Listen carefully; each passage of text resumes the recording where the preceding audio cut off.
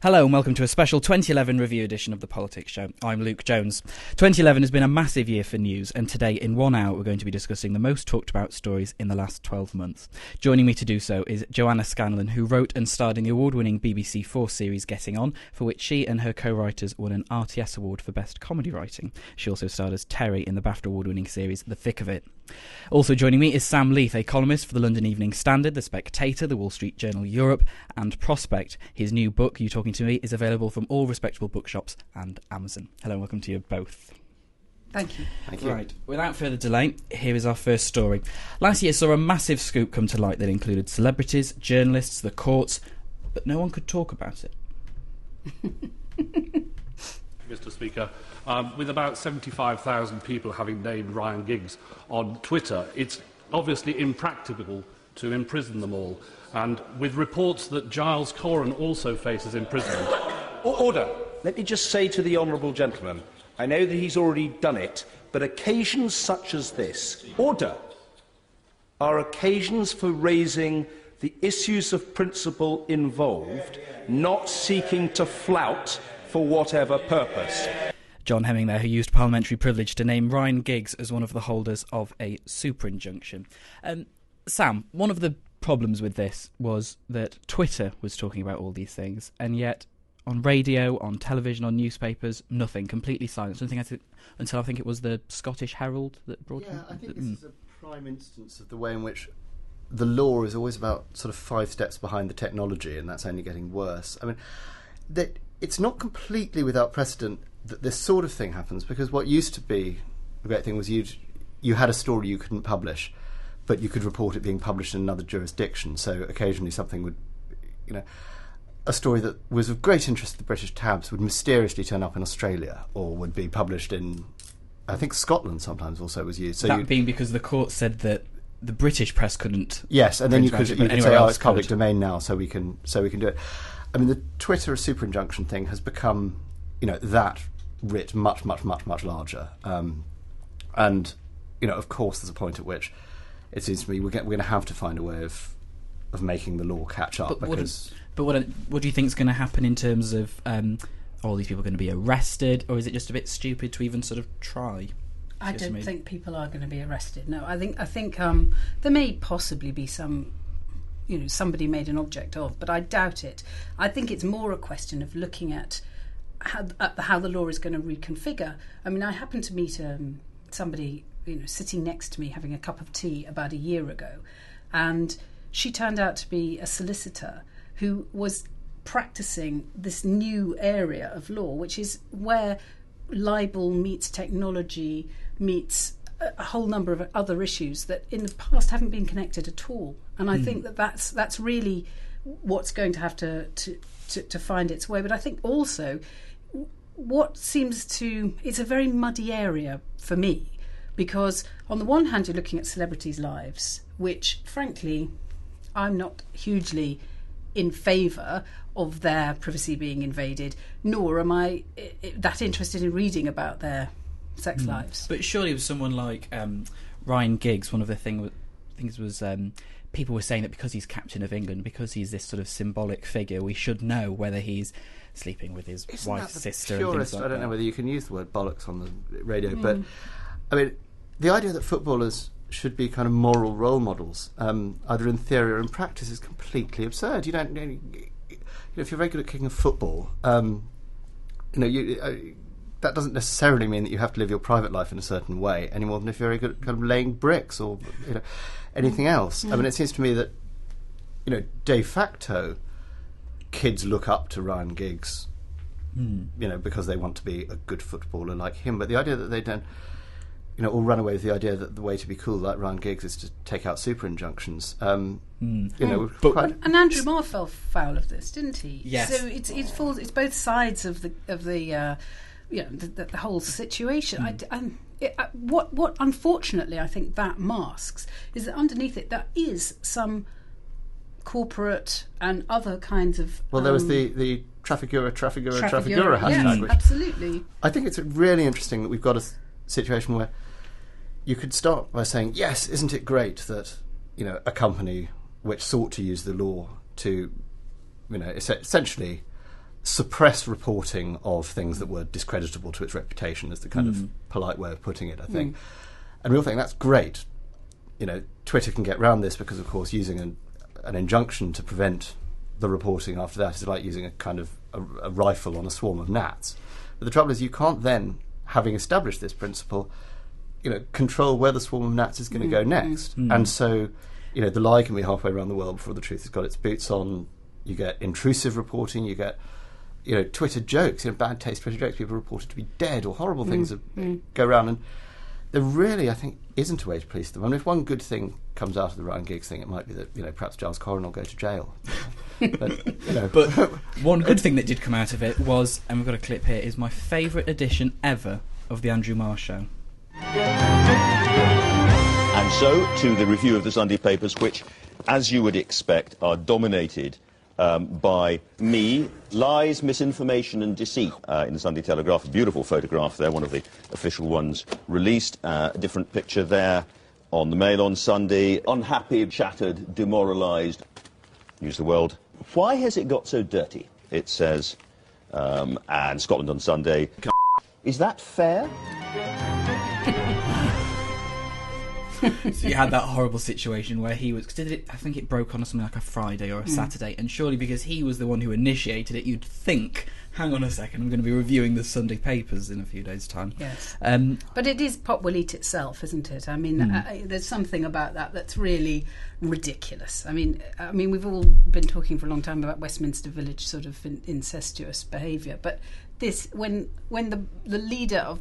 when the presenter of the programme is the news. Yeah. No. Yeah. It's not interesting. There was the instance, remember, when Angus Dayton was presenting, Have I Got News and he for You? lasted for another 3 episodes or something, didn't he? He lasted for another 3 episodes, but there'd been a sort of... I think he and Andrew Marr would both have looked back on that thing, I acted like an arse. But he, at the time, was very sensitive about it, very prickly about it, and he got furious because... Ian Hislop and Paul Merton, and I know they'd had this conversation with him, so, we can't do anything to Angus. And on the day, they pulled up their T-shirts, and they had the front page of the News of the World on their T-shirts for the recording, and Angus didn't think it was funny at all. But, as Ian Hislop said afterwards, that's the only, live by the sword, die by the sword. Yeah, I think, absolutely, absolutely. Well, our next story this year saw £85 billion wiped off the FTSE 100 as the economy coughed and spluttered its way through the year. Growth forecasts were revised down and our relationship with the EU got worse and worse, accumulating in David Cameron's pulling out of a pact in December's summit. Much of Europe now appears to be heading into a recession caused by a chronic lack of confidence in the ability of countries to deal with their debts. Britain's economy shrank in the last 3 months of 2010, shocking experts in the city and industry. Latest figures show a contraction of 0.5%, raising new fears about the recovery.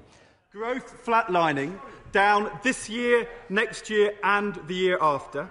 Unemployment rising. Well over £100 billion more borrowing than the Chancellor planned a year ago.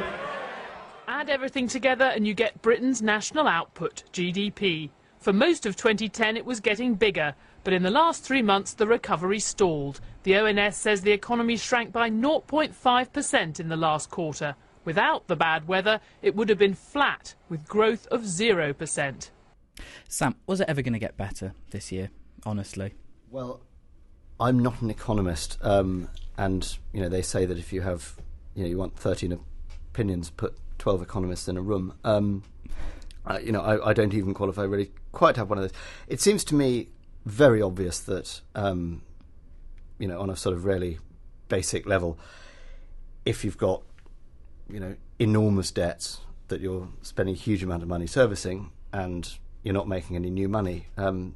Things aren't magically going to get better, but I guess John Maynard Keynes would tell me different. No doubt you'll have an awful number of colleagues, studying economics who'll be able to, write in and say what an idiot I am, but but please let them, because they'll probably be right. Johnny, you can probably count. You can tell me. God, you see, this is what I can't do. I find the whole economic story almost impenetrable. I mean, accepted it on a human level. I can experience it for sure. And I think... Is it all these things like quantitative easing and things like that, all those little buzz phrases that everyone kind of goes, oh no, not more quantitative easing, oh that was terrible. What is it? I don't know. That's printing money, isn't it? I think. Yeah. It goes hand in hand, doesn't it, with the way in which the finance in general, as a money-making process, has become extremely arcane, and that people within it don't understand it, which is why we got into the whole problem in the first place, that you had people in banks who were authorising things that they didn't understand. And I mean, that goes back to Nick Leeson, but it's still extremely impenetrable. And on a sort of human level, all one can feel, and I think some of the Americans have protested about this, the big strike in November of this year, is the same thing, is that a sort of the genocide of the middle class through the the respectable working folk being pinched by the way in which that public services are having to be cut, and it has a much harsher element as well for people who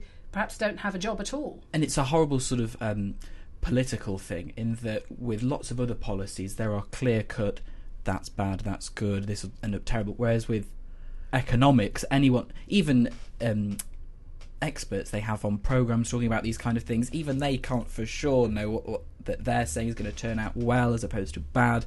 If we cut too deep, all that kind of stuff. Sam? Yes, I mean it is a system that behaves, I think, mathematically in a sort of slightly chaotic way, and I think, I mean, one of the things that one of the heroes who emerged for, if you like, the relative outsider to the field. I mean, through the credit crunch, Warren Buffett, the American investor, has seemed to everybody like a sort of sudden beacon of good sense, because he's always said, he describes himself as a value investor. He'll only invest in stocks that he understands, and that stood him in very good stead. He had that lovely saying. He said, "It's only when the tide goes out that you can see who's been swimming without any trunks on." And he also published a fantastic editorial or op-ed for the New York Times, in which he said, "Look, enough with the easing off taxes for the super rich. I am super rich. I pay less tax than most of my lower rank employees, and I think it's a disgrace." And you're kind of good on you. Well, that's the nub of it, isn't it? And that's where a lot of the anger comes from, is the fact that the super rich are, I mean, there are more of them, and they have more money than was the case 20 years ago. And Alvin Hall is a friend of mine, and he was talking about a concept that he terms the frictionless rich. And these are the people. He was explaining why Concorde hasn't been brought back. It's because people who can afford Concorde no longer want to be on a plane with somebody they don't know. Yeah. They've got their own planes, and if they want to go skiing, they close Courchevel and just take the whole thing for themselves for the day. That there is now a kind of flagrant, huge amount of wealth amongst a very small amount of people, which is quite it's quite hidden. It's quite buried. And at the same time, middle class life is, certainly in terms of mortgage. I mean, we've all been very lucky that the interest rate for our, in terms of our mortgage repayments, has remained low. But underneath it, there's a huge amount of fear. I think that what am I going to do when that happens? Yeah. Well, sorry, we've got to leave that one there. And our next story is either one of the best or the most annoying protests to ever occupy London. These were the Occupy London protests. Below thick walls of Portland stone, flimsy shelters huddle, a scruffy challenge to the towering orthodoxy of the city. The biting winter wind has not dented the commitment of the protesters. Well, clearly everyone has a right to peaceful protest in this country, but when it looks like they're starting to set up camp that's going to cause all kinds of chaos for the days and possibly even weeks to come, it's not particularly helpful, particularly not when their message is absurdly simplistic. People are exceptionally dedicated. I've never seen anything like this in my life. Dedicated, but can you really change the world? Of course. History will show that people power, large people-led movements, have caused history to change. These are, of course, the Occupy protesters outside St Paul's Cathedral. Have you both been there? Have you both seen them? No, I haven't. Have you not? No. It's become something of an attraction. I was going to say, have you been? Twice. I've had my photo taken with the Occupied Times, which they print there, and all these things have a little library going. They have their own shop where you can. Is that like protest tourism? Yes, exactly. Yeah, exactly. Well, they're doing that bit for the economy then, clearly. Yeah. Yes, possibly. What do you think? It's a year. It's been a year, hasn't it, of popular uprisings, and this is the Western world's version of it. Which Occupy is being the word of the year. I read it on New Year's Day in one of the newspapers. But it's quite... One of the things that they did on the news, a lot of people talking on the news about this, was they were saying when the Corporation of London were trying to get these tents removed, they were saying, why is it that in protesters in this country they suppress, yet they fly all the way over to Libya to liberate them? And you kind of think, slightly different cause. Yeah, I don't think it's completely comparable. I have very mixed kind of feelings about it, because on the one hand, for goodness sake, protest does seem to be... it does raise awareness. I mean, it's not as if we're not all quite keenly aware of the economic situation, the economic disparities. But, it's a legitimate way to actually say that people are, it's a way of expressing a frustration. I sort of do have some sympathy for the view that after a point, what's it going to take to get you to pick your tents up and go home? Because surely this is going to end up like a bit of a Parliament Square, where it's going to be there for... I can't even remember where Parliament Square was without those, because not only do they have the camp, they have the big fences going to make sure they don't get onto the proper Parliament Square. You're too young to remember the old days when you could walk there. Yeah. But I think it's... I mean, there are definite grievances which are legitimately being discussed and brought to attention through the Occupy movement, Occupy with a big O, movement, started in Wall Street, spread through America, the rest of the world, Western world. But it's really a new way of marketing your protest, because a lot of the old, when you used to get out your banner and walk down from Trafalgar Square to Kennington or the other way, people used to take notice. Now that a lot of those protests happen without any attention given to them at all, it seems. And the Occupy thing came with a global brand already attached to it. Well, that's one of the things that's it's the branding of protesting, isn't it? Yeah, and the international quality of it seems to be kind of very fitting to the international quality of what it's, as it were, against, though that's kind of slightly incoherent. But I think one of something quite nice about it in this country is it came down to this sort of... The row about it actually was pretty tame and English. It was like, well, look, being a bit scruffy here, and like, here's a canon or a prelate from St Paul's Cathedral who's on your side and somebody else is not, and there's a sort of botched attempt to evict them, and then recognition that actually that's not the way to go about it by the cathedral authorities, and the various politicians making kind of views one way or another. In New York, there were heads being broken. There were really aggressive and unpleasant policing, and I think in a way it kind of actually redounded to the credit of the way that we treat protest, that it has remained largely a kind of comic come peaceful come, as you say, it's a kind of they've got their shop, they've got their there's a newspaper, and that it's still characterised that way.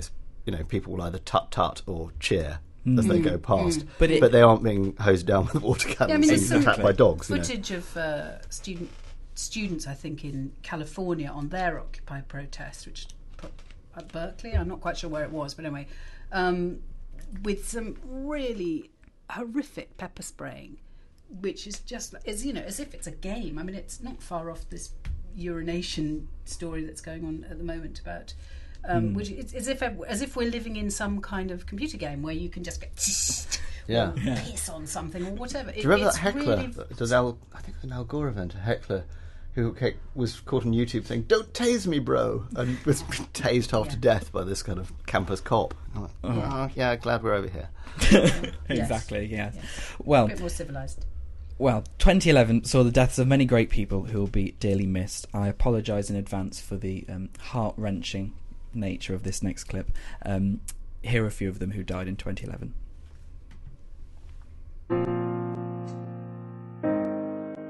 Death of a man who literally changed the way we live our lives every day. Steve Jobs, the visionary founder and leader of Apple Computer, has died at the age of 56. He'd been ill for several years and had been treated for pancreatic cancer. He was the co-founder, of course, of the technology giant Apple, but stepped down as chief executive in August because of health problems. Remembering that I'll be dead soon is the most important tool I've ever encountered to help me make the big choices in life. Because almost everything, all external expectations, all pride, all fear of embarrassment or failure, these things just fall away in the face of death, leaving only what is truly important.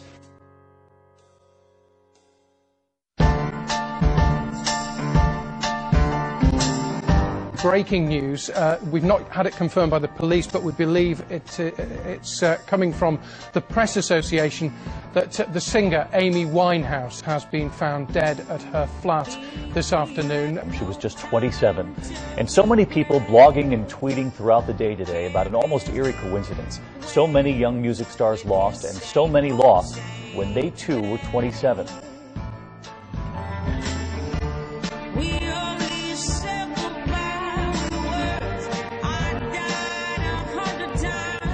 But with the spectacular highs came desperate lows. And tonight she adds her name to a tragic list of rock legends, all dead at 27. Janis Joplin, Jimi Hendrix, Kurt Cobain, and like so many, she shared their destructive addiction to drink and drugs.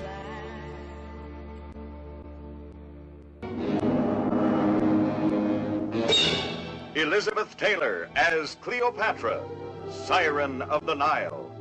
Her stunning beauty and notorious intrigue turned the tide of civilization. Everything she did was larger than life. She was the most beautiful child star. She was the most exquisite adult leading lady. Her career spanned 50 movies, 2 Oscars, 8 marriages, 2 to the same man, scandalous headlines, and courageous activism. She lived her life her way, and Terry, she didn't give a damn what anybody else thought about it. The list also includes the writer Christopher Hitchens, the actor Pete Postlethwaite, the golfer Seve Ballesteros, the director Ken Russell, and of course the North Korean leader Kim Jong-il, Osama bin Laden and Colonel Gaddafi. Well, continuing the theme of death, October this year saw the demise and killing of Colonel Gaddafi, the leader of Libya. This was a defining moment in a long line of revolutions and removals of despots, dubbed the Arab Spring. But today is a day of huge celebration, and now the plan is to push further on up this road and head on into the capital. All I know is that Gaddafi is dead, and they are bringing the dead body to Misrata. All they could say was Tripoli, Tripoli, we're heading to Tripoli, we're going to take Tripoli tonight. The election comes 9 months after President Ben Ali was forced from power by mass protests across the country. This in turn inspired revolts in Egypt, Libya, Yemen, Syria. 9 months after President Ben Ali was driven from power, another historic milepost in Tunisia's history, the first free democratic elections in this country after the revolution, and for most of these people, the first time they will have cast such a vote in their entire lives. Started by a vegetable seller in Tunisia in December 2010, the Arab Spring brought about regime change in Tunisia, Egypt, in Libya, and mass protests in many more. One of the problems with the Libya example, and we'll come on to it a bit later again with Osama bin Laden, is the fact that he was killed and not captured. In terms of what do you think about what could have happened had he gone on trial? Would that have been a better option? For whom? I mean, it's a very good question. I mean, to satisfy the world's sense of order and justice, or to actually bring about more change in the right direction. I mean, certainly some of the countries, Egypt, for example, having gone through quite a huge revolution quite early in the year, struggling towards the end of the year with how that new democracy is ever going to establish itself in terms that the original protesters hoped for. So it's difficult to know whether it's sort of that thing of a lot of people now saying it sort of was too easy, perhaps, sort of, the fact he sort of went on the run for a bit, did the whole defiant I'll never leave, died, that's the end of it. But then equally, do you want another long, drawn-out kind of thing, which probably would never come to justice, per se? Well, I think, isn't Tawakkol Karman is from the Yemen is trying to bring Salah into the ICC court in The Hague at the moment for crimes in the Yemen. And I suppose the process of intention brings a lot of what actually happened to the fore. And countries like Syria at the moment, where there's a news blackout or whatever, you don't actually know what has been going on. And that was true for Libya for many, many years. So in that sense, more information may be more valuable.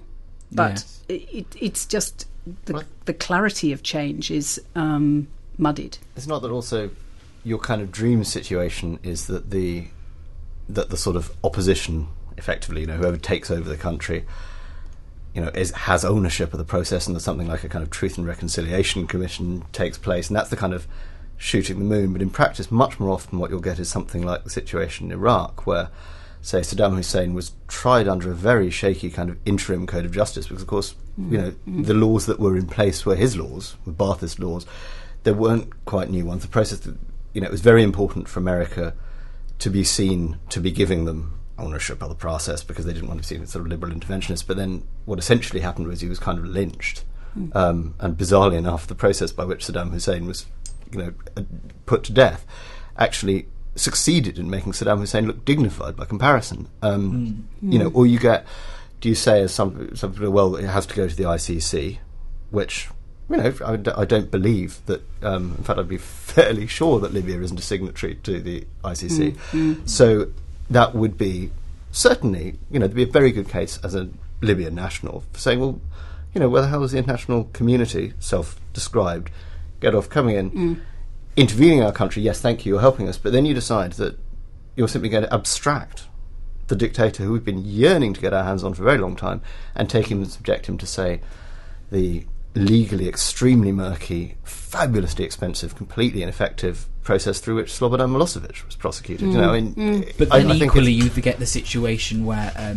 because I think the BBC is currently under some sort of inquiry to do with fair reporting during the Arab Spring. That side where, for a long time, we've all sort of been in a consensus that these revolutionaries are on the right side, they are the correct side. But then when you see them dragging him out of a gutter, I think that someone kind of assaulted him in some kind of way.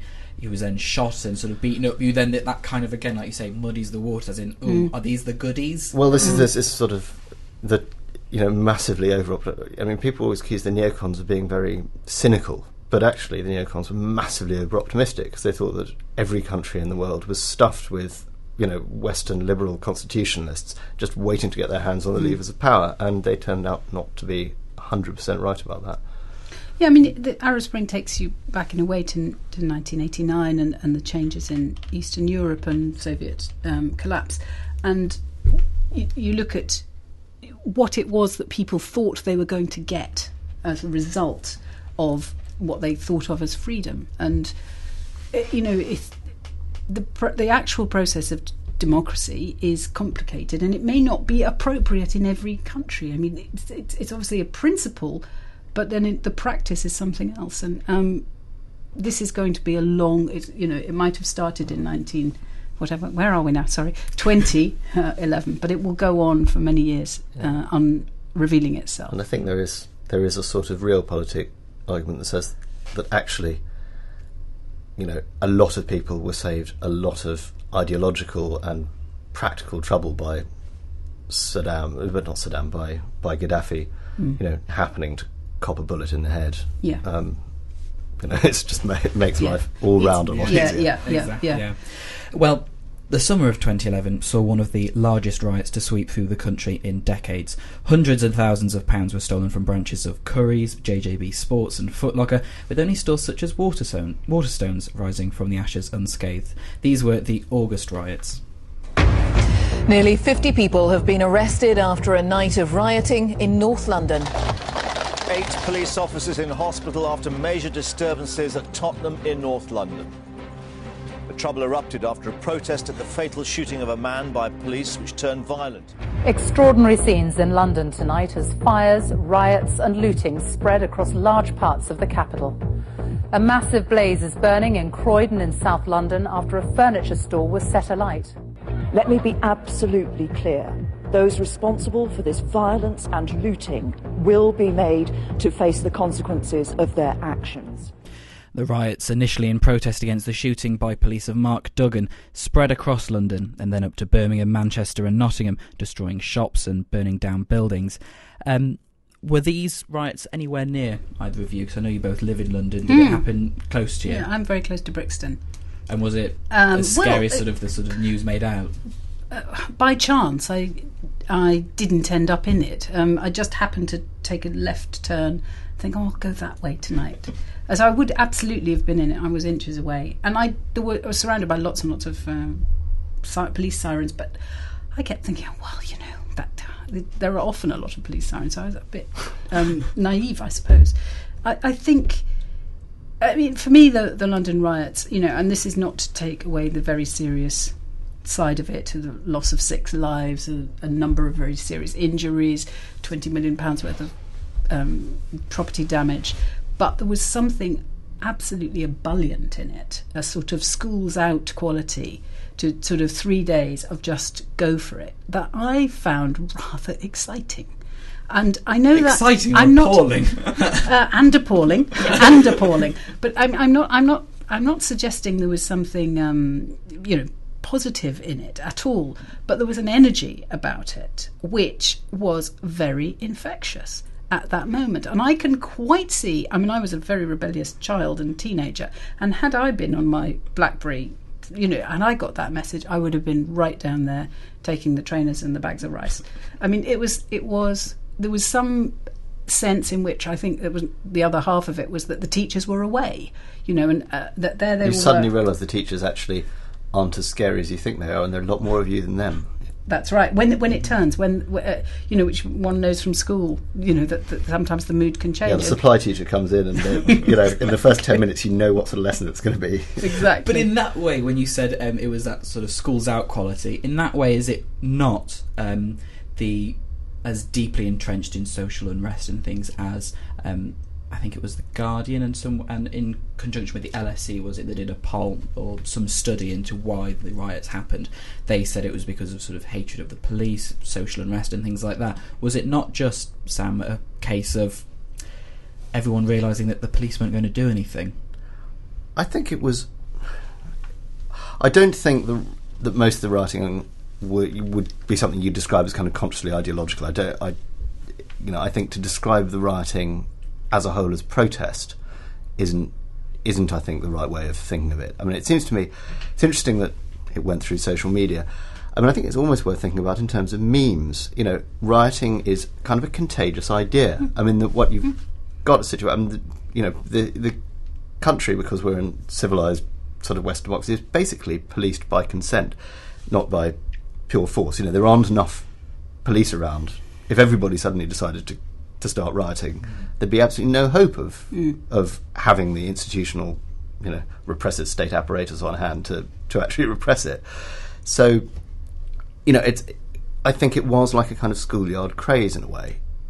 You know, the excitement, the adrenaline. You're like, look, the window's down from JD Sports. Here's some stuff, and somebody put it quite well, I think, that rioting, you know, was the continuation of shopping by other means, which is not actually completely to go against the thesis that, you know, there are deep social causes, and they're to do with, you know, the idea that consumerism and that the acquisition of cool stuff is what, you know, is your entitlement or your requirement to seem, you know, you're the big guy if you've got all the good stuff.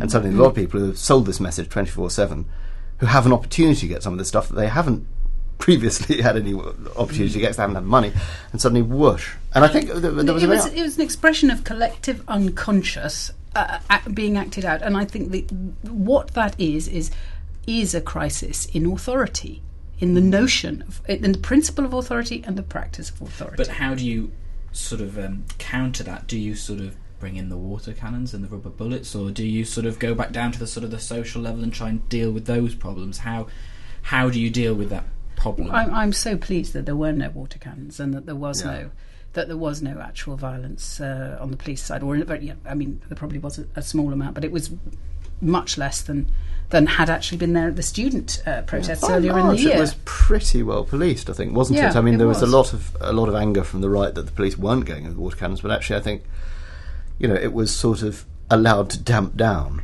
rather than, violently suppressed, which could have had all sorts of... I mean, they said, didn't they, they're going to bring 16,000 police in tomorrow night, so you better just, not go out on your midnight feast. I mean, it was sort of... And just... I remember my street was on lockdown, it's sort of I went out at 5:30 to buy some toilet paper or something, and I was like it's the newspaper again, I was coming down, because I originally come from Nottingham, and I was coming down on the train to do some... Because I wasn't at university then, I was coming down to do some work experience, and my mum was going, you're not going, because all these scenes of sort of things on fire and things like that, it did have a general sense of panic. Yeah. Could we also say in the writer's defence that there was a lot of sneering made about the fact that the only shops that didn't get looted were bookshops? We could point out that actually the writers already had iPads, so they didn't need... Exactly. They won the Kindle store. How stupid of us. It wasn't the e-rioters. Exactly. Yeah. Paper-free riots. Well, May 2011 saw the death of the world's most wanted man, Osama bin Laden, who was found in a house in Pakistan next to a military compound. He was believed to have ordered the attacks on New York and Washington on September the 11th, 2001. This is the moment that President Obama announced his death. Good evening. Tonight, I can report to the American people and to the world that the United States has conducted an operation that killed Osama bin Laden, the leader of al-Qaeda, and a terrorist who's responsible for the murder of thousands of innocent men, women, and children. It was nearly 10 years ago that a bright September day was darkened by the worst attack on the American people in our history. The images of 9/11 are seared into our national memory. Let us remember that we can do these things not just because of wealth or power, but because of who we are. One nation, under God, indivisible, with liberty and justice for all. May God bless the United States of America. Strong words, but one of the most memorable moments was the scenes of hundreds of thousands of people across America chanting and celebrating. One of the problems I had with this thing was exactly that final scene. I think if you remember on the news, you had people waving the American flag and things like that, and this sense that people were at the end of the day celebrating an assassination, a sort of a grisly murder of someone. Did you sort of see a problem with that? Well, you said the final scene, and I think that's right. It's part of an American narrative in their history, and it didn't have the truth of the political and historical facts was less important than the narrative. Obama doesn't seem to have come out of it as heroically as Bush did initially post 9/11. It's highly fictionalized, and I think that the triumphalism is revolting to me, and the death was very undignified and unpleasant. One of the strangest things that I read about it was that, that in Osama bin Laden's will, he requested that his children did not join Al-Qaeda and did not form part of the jihad. And I find that one of the most puzzling things about the do as I say, not as I do, isn't it? My dad's like that too. Yeah. It was paltry. And do you think that event is that a lot of people are saying it's the end of the war on terror? It's the sort of big old book of this narrative, slammed shut, that's it, story over. I think that's a sort of fantastically absurd idea to posit, but I mean that's part of the problem with the notion of a war on terror, is that by definition it isn't an achievable objective. I mean, and when it started, military people said, well, the thing is, as the army, we can go in and knock stuff down and bash stuff up, send us in, kill person X, fine, we can do that, defeat these troops, but a war, I mean, it's a cliche now, but not enough attention was paid. A war on an abstract noun isn't by definition winnable. You're declaring war on a method of war. I mean, I think with Osama they did do as much as they possibly could, and this time quite thoughtfully. I mean, the assassination, the conspiracy theories will proliferate about that, but the whole business of not parading the body, of not, burying it somewhere where it could become a place of pilgrimage, of trying as well as they could to learn from the mistakes. Pushing it off a boat was sort of a... Well, it's very tricky, but I mean, I think, when you're in the situation that they had inherited, it's like the old joke about, how do you get there? Well, I wouldn't start from here. In that situation where, he was the world's #1 most wanted man. They had him, they'd killed him, whether deliberately or by accident. They worked very hard, I think, on trying to find a way of minimising the extent to which this could be presented as a martyrdom or as a grave injustice. I think they did. Attempt a proper Islamic burial for him, though I'm not sure. That was what was reported. Yeah, that was what's reported. Of course, the information war is quite important in the war on terror. So, we'll never probably know exactly what happened. I thought Obama did a pretty good job in being sober in that announcement. He had to throw a few bones to the God Bless America crowd at the end, but the professorial Obama was on show there rather than the high flown one. God alone knows what we'd have heard if George Bush had been making that announcement. Exactly. It's hard because we didn't. To me, it was a little bit lackluster. But as you say, that could be balanced by being seen as professorial and downbeat, and somehow it didn't yet, for me, have the gravity. There was gravity missed within that somehow, that of what had actually happened, both in terms of their story of 9/11 onwards, and also in terms of this sort of rather extraordinary raid, which had been in their terms successful. Yeah, I'm amazed that. I think it seemed to me really a huge story there that was. It kind of came out, but not as strongly as it should. If I was a Pakistani citizen, and for that matter, even with the drone attacks, I think, by what remit does even with the is it even in the gift of my government, even if they invite them in, does a foreign power conduct military raids, under no sort of legal framework whatsoever, to kill people within the territories of, my country? And I know that I think there is strong feeling in Pakistan about the drone attacks and all the rest of it, is that, it's not even in the gift of the government to tell the Americans, you can come and kill anyone you like. And I think that poses real problems of principle that, the Obama administration hasn't really grappled with, and I think that might come back to bite them. Well, 2011 has been an eclectic year for television, if nothing else. Who would have guessed that this year was the year that X Factor ratings stumbled, or the year that BBC4's Danish import The Killing struck gold? Highlights included The X Factor, Britain's Got Talent, Strictly, Sherlock, Great British Bake Off, Return of Big Brother on Channel 5, and much, much more. What was, for both of you, televisual highlight of the year? Oh, yes. Actually, I'm going to say The Frozen Planet. Yes, I didn't mention that. I didn't mention Frozen Planet, but yes. I did hugely enjoy The Killing, and I've seen quite a lot of other things that you mentioned and enjoyed them.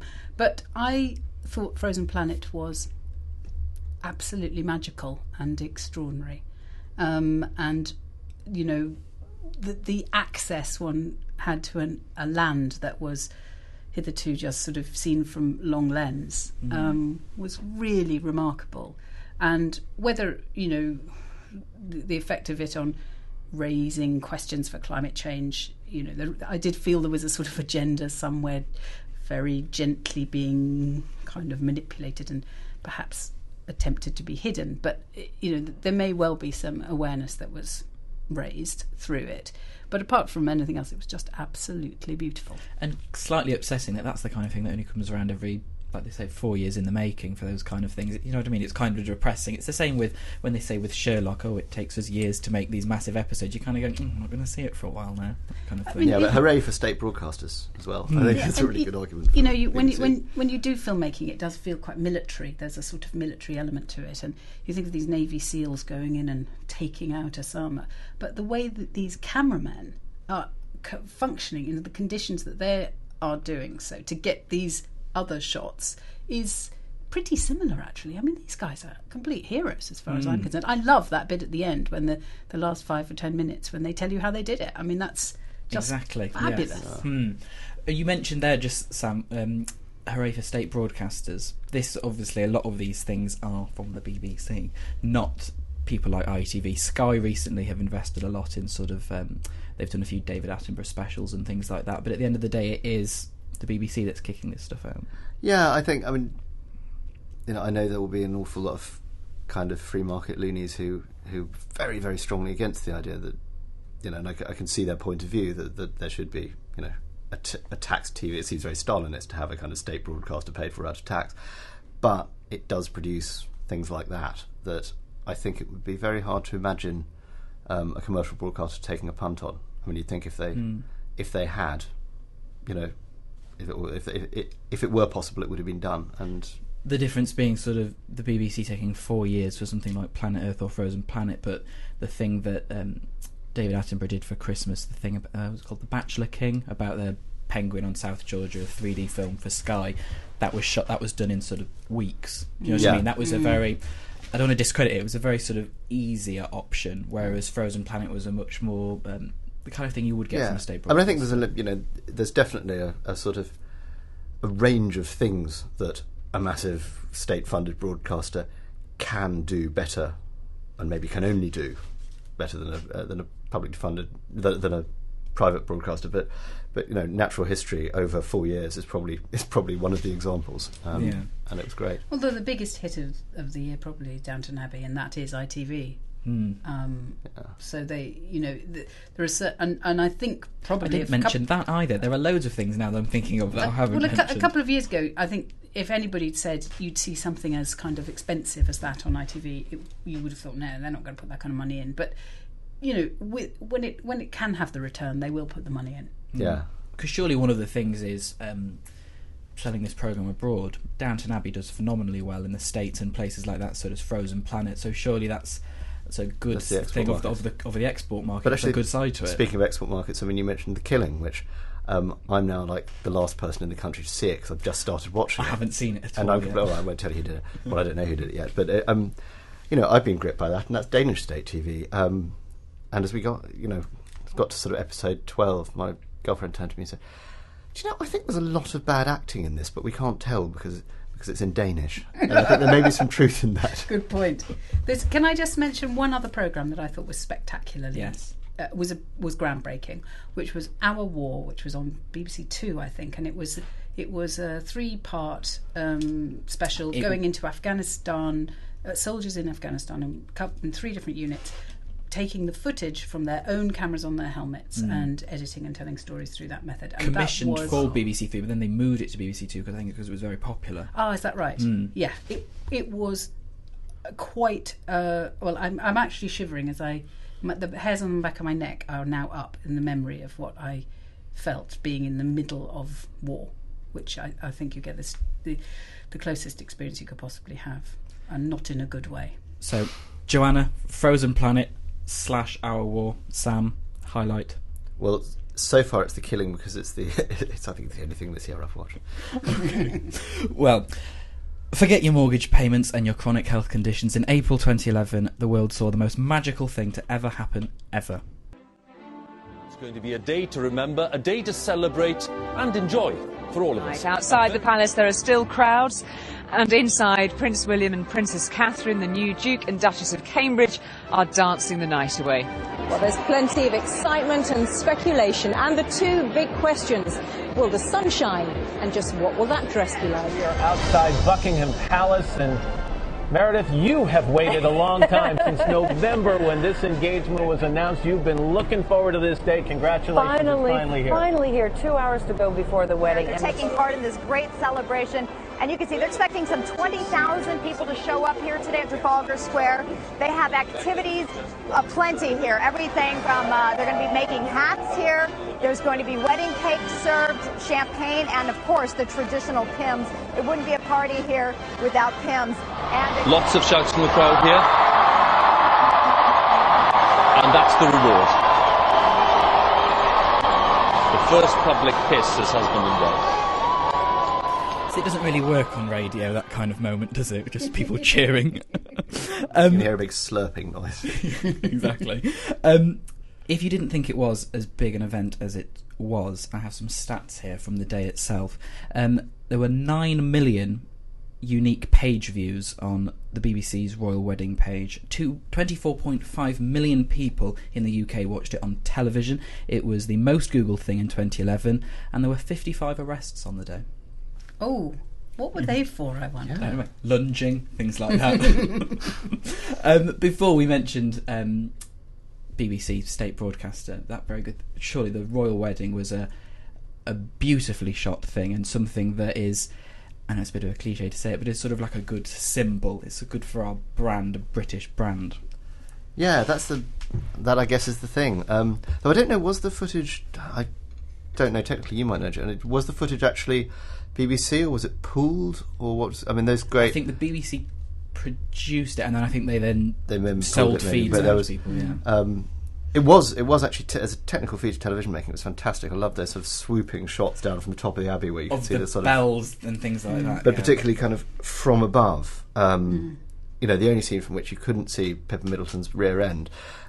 You'd get the the great cross-shaped, the nave and the aisle and the nave and the apse, and it was a good, impressive show. But this whole business of the monarchy as a brand of Britain and this great thing was kind of sort of mid-Victorian invention, really. I mean, it's the monarchy was at a low point in the mid-Victorian. There was a huge concerted PR campaign to get everyone feeling patriotic, and it kind of worked, and has more or less hung on ever since. And surely that set the example for next year, sort of the Queen's Diamond Jubilee, Olympics and that kind of thing. It is a good kind of PR thing to make people forget about the fact they're broke.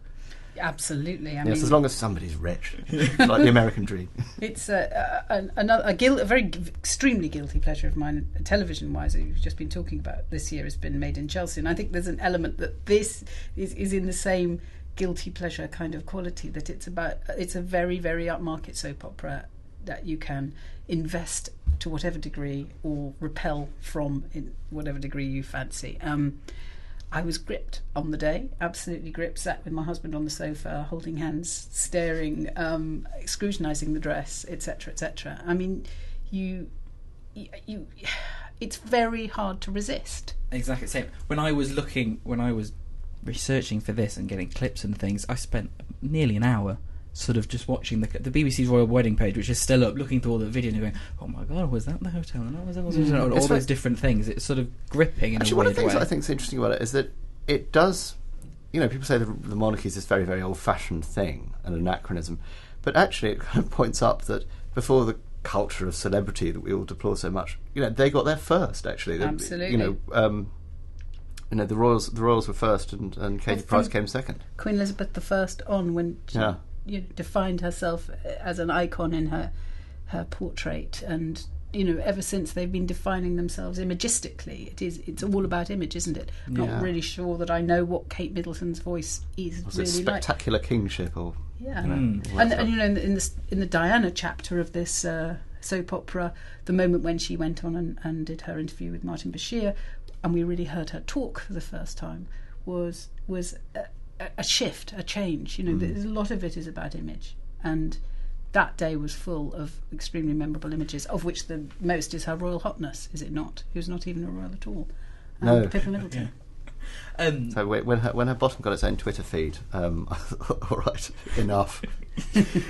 During the sort of the build up to it and on the day itself, there were a lot of news items and talking about the Republican movement and sort of the move to a republic. And surely, do you think the royal wedding dispelled all of those fears, that kind of movement, or does it still have legs?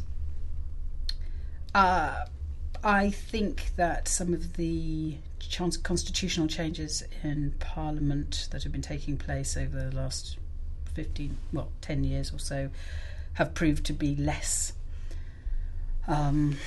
valuable than people wanted them to be or thought they might be. And I think that this is republicanism is about the whole constitution. The monarchy is as in one element of that, but you can't separate it from a much wider relationship with Parliament, the judiciary, and so on. And it's a complex, very complex subject. And given what people feel about politicians, the sort of handing over a presidential role to any one of them right now doesn't feel that attractive. Exactly. So, it is tricky. I think it seems. I mean, there are actually moves still being made. I mean, it's very interesting that some of the obvious injustices, such as the male primogeniture, with Her Majesty's approval, are being phased out. Also, the Act of Succession that prevents Catholics, which are sort of blatant. Admittedly, they're kind of nominal anachronisms, but they are, they're sort of standing injustices, as it were, on the statute books.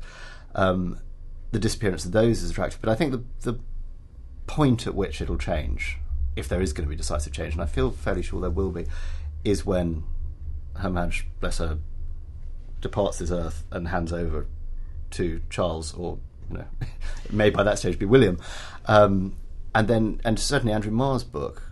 Andrew Marr had some sort of leaks or briefings on the quite detailed plans that Prince Charles is putting in place for his succession, and some of the things that have been thought of are quite radical about a slimmed down monarchy moving to Windsor. I mean, I'm sure that's probably not going to happen, but it's clear that he's taken on board that that's the point at which something can be achieved. If you're going to redecorate your house, you'll do it within the first 2 months of moving in, and that's when something will really happen, I think. So do you think it's unfair then that a lot of people are saying, oh, isn't it a shame that when the Queen does die, that it will go to Charles as opposed to, the William and Kate? So in that sense, that's the point of monarchy. I mean, you can't take it as a packet. I mean, if it was a democracy as to who it goes to next, it wouldn't be a monarchy. I don't think you can treat it like X Factor. You either have it or you don't. And also, I think we have lived with the Queen for so long, 60 years this year, etc., etc.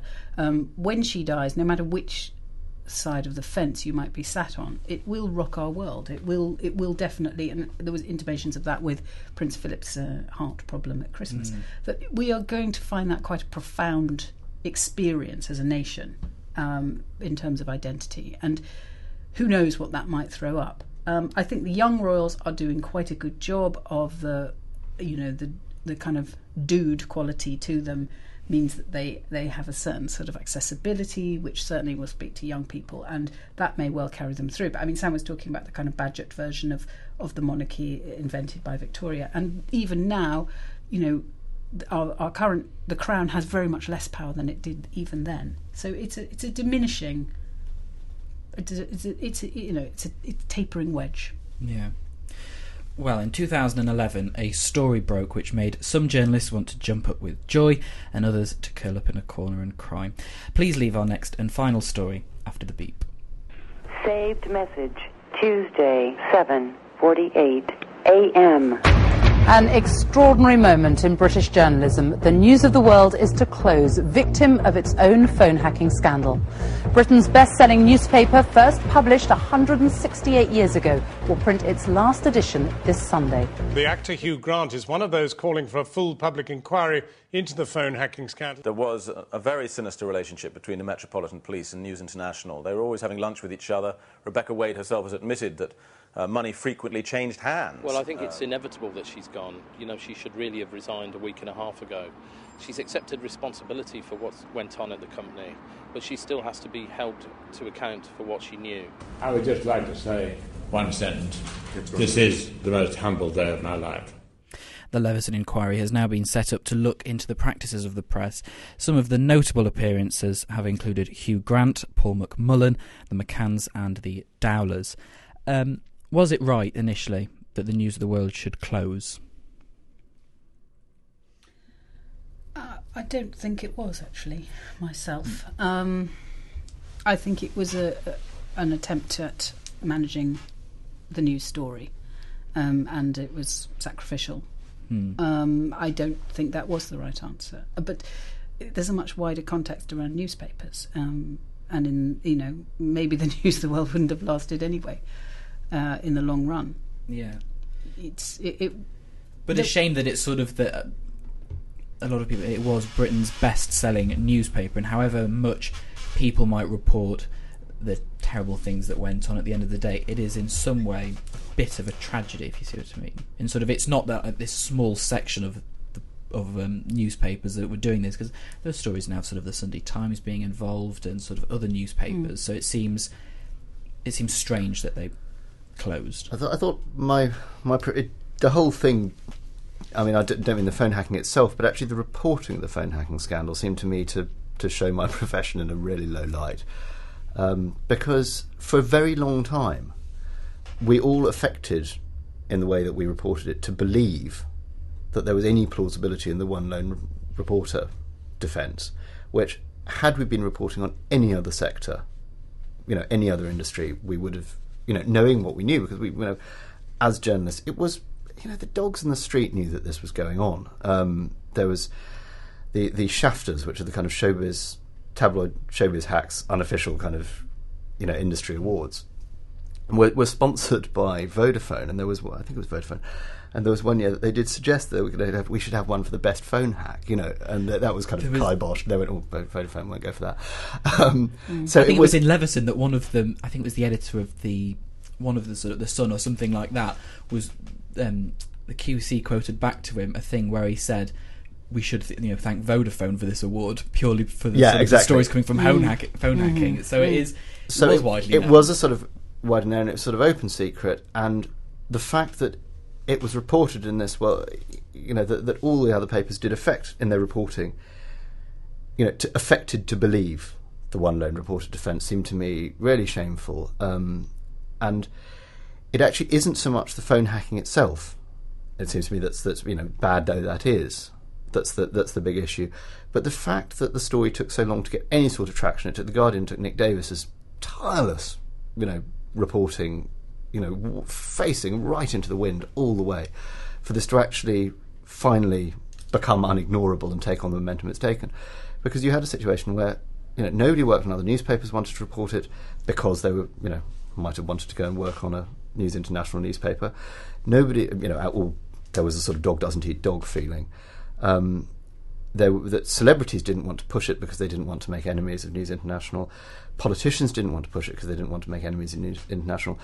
The Metropolitan Police didn't want to push it because they didn't want to make enemies of News International. It seemed to me that was an object demonstration, if you needed it, that whatever your view of Rupert Murdoch's, personal ethics or business ethics are, that too many people were scared of him, whether he wanted them to be or not, for democracy to function as well as it ought. You just don't want to have one media proprietor or one media group that is that powerful.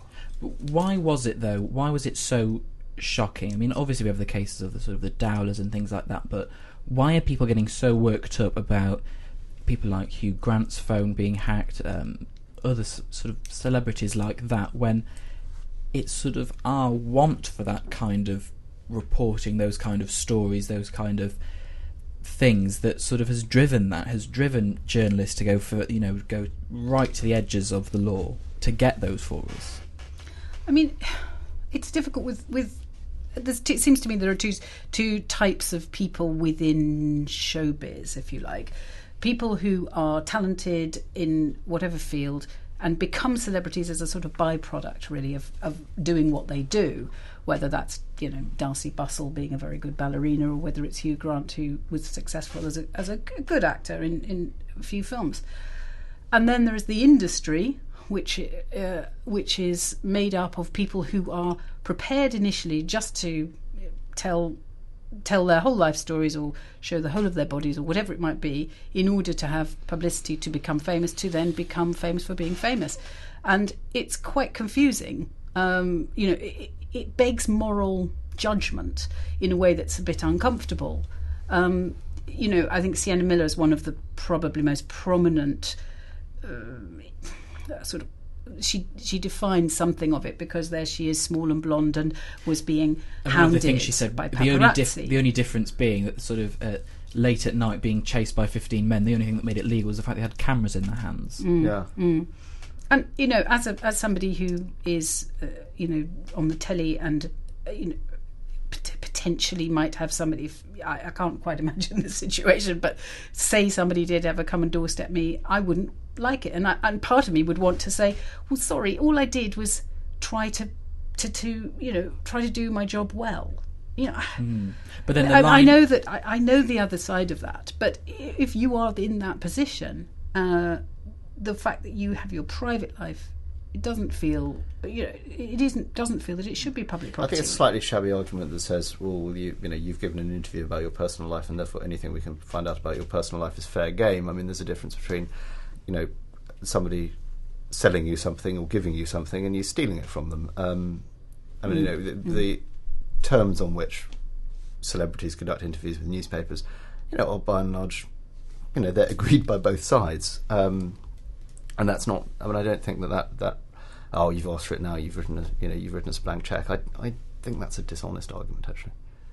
Also, I mean, I think there is now, although the News of the World might have closed, there is many, many more outlets for that material, online as well as in printed form, than there used to be. When it was, the News of the Screws and there was very little else, those were the stories.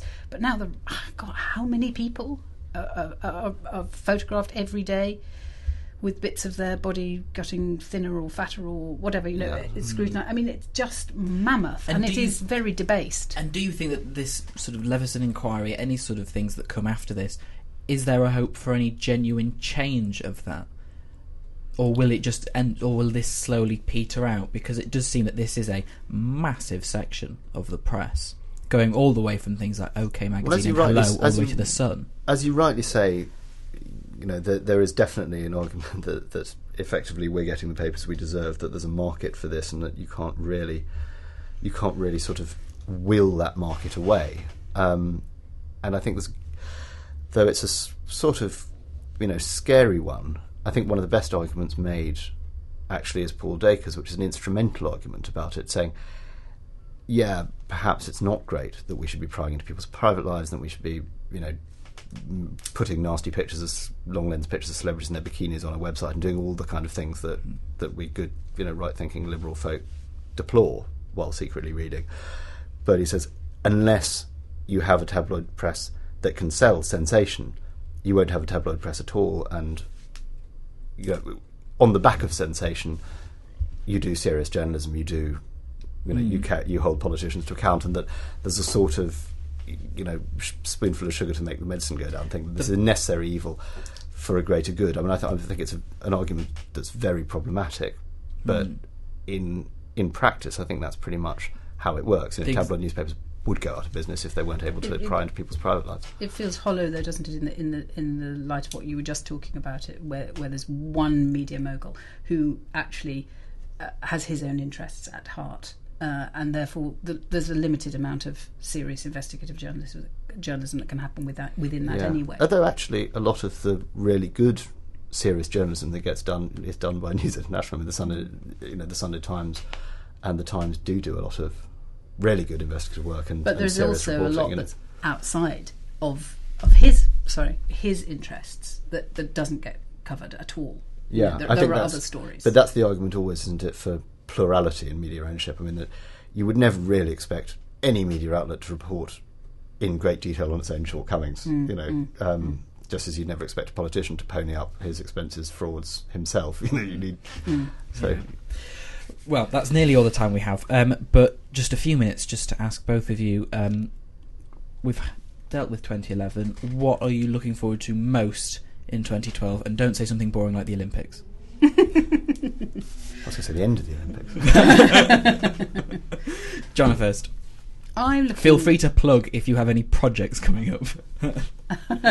I'm looking forward to the restoration of the Barbara Hepworth sculpture that was stolen from Dulwich Park in order probably for its metal to be melted down just before Christmas. I'm looking forward to the moment when somebody finds it somewhere and restores it back on its plinth. I mean, I think that it's the whole question of metal theft is becoming really quite it's destabilising, and there was a very beautiful sculpture that had sat there since 1975, and it was stolen at Christmas and melted down, we assume. I want somebody to do something about that.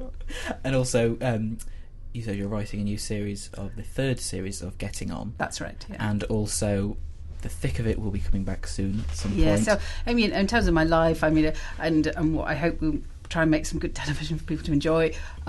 Yes, we have a new series of Getting On and a new series of The Thick of It. Sam? Well, I too am looking forward to the restoration of Hepworth, and also in a perverse way, just because it would be such an achievement, if metal thieves steal the Angel of the North, I would be, I would be, happy to see it go. And in my own professional life, I'm looking forward to not doing any work while I'm watching the next series, The Thick of It, and very much hoping that when my 2 books come out in paperback this year. The novel, The Coincidence Engine, and my non-fiction book about rhetoric, You Talking to Me. I'm very much hoping that people will buy them in huge quantities in the mistaken belief that they're by Stephen Fry. And Sam assures me that the latter of those two is the perfect accompaniment to any student studying You Talking to Me. Any student studying rhetoric, English literature or chemistry would benefit from that book. It makes you taller and better in bed. Well, that is all we've got time for. A big thank you to my fantastic guests, Joanna Scanlon and Sam Leith. If you haven't seen Getting On or The Thick of It, box sets of each are out now, as is Sam Leith's new book, You Talking to Me, and as he said, both available in paperback this year. If you want to get in contact, you can go to our website, kcrradio.co.uk, or you can tweet me at LukeJones03. That's all from us here. Thanks for listening. Goodbye.